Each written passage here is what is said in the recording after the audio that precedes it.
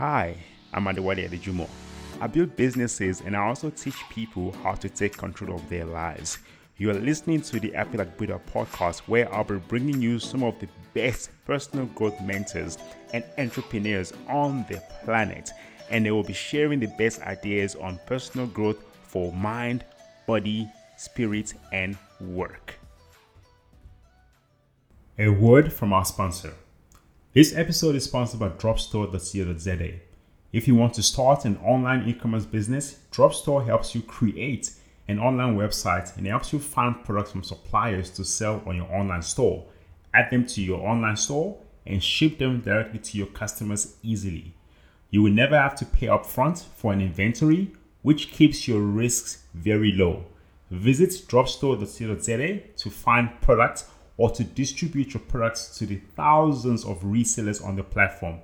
Use Dropstore to start and grow your online business today. Hey, welcome to Happy Like Buddha, Adewale here. Today I'm going to tell you the story of the angry young man and the Buddha. The story goes like this.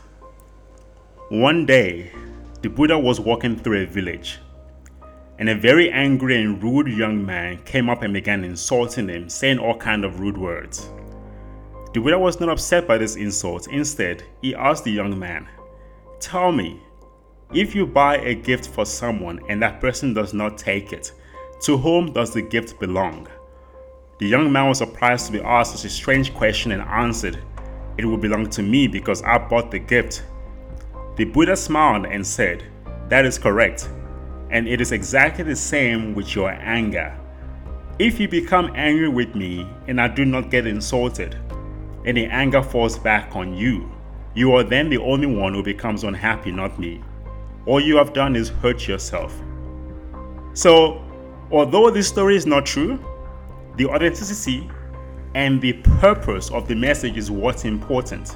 Because in life, there will be people that will try to affect your state of being, and the choice to let them affect you is always yours.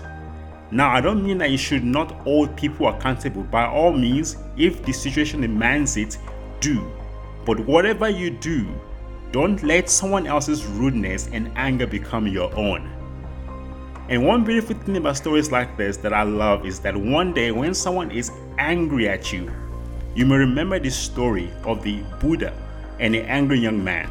And you will see this person as a gift, because the rude and angry people in your life do serve a purpose. It might be that their purpose is just to help you practice these teachings. Because the more you practice and get better at applying teachings like this, the happier your life will be. I'm Adewale Adejumo, and this is the Happy Like Buddha podcast. I would love to connect with you on Facebook, Twitter, and Instagram. On Facebook, you can find me at Adewale Adejumo, on Instagram at TheRealWale Adejumo, and on Twitter at Wale Adejumo. If you enjoyed that episode, please subscribe to the Happy Like Buddha podcast so that you do not miss new episodes we will release.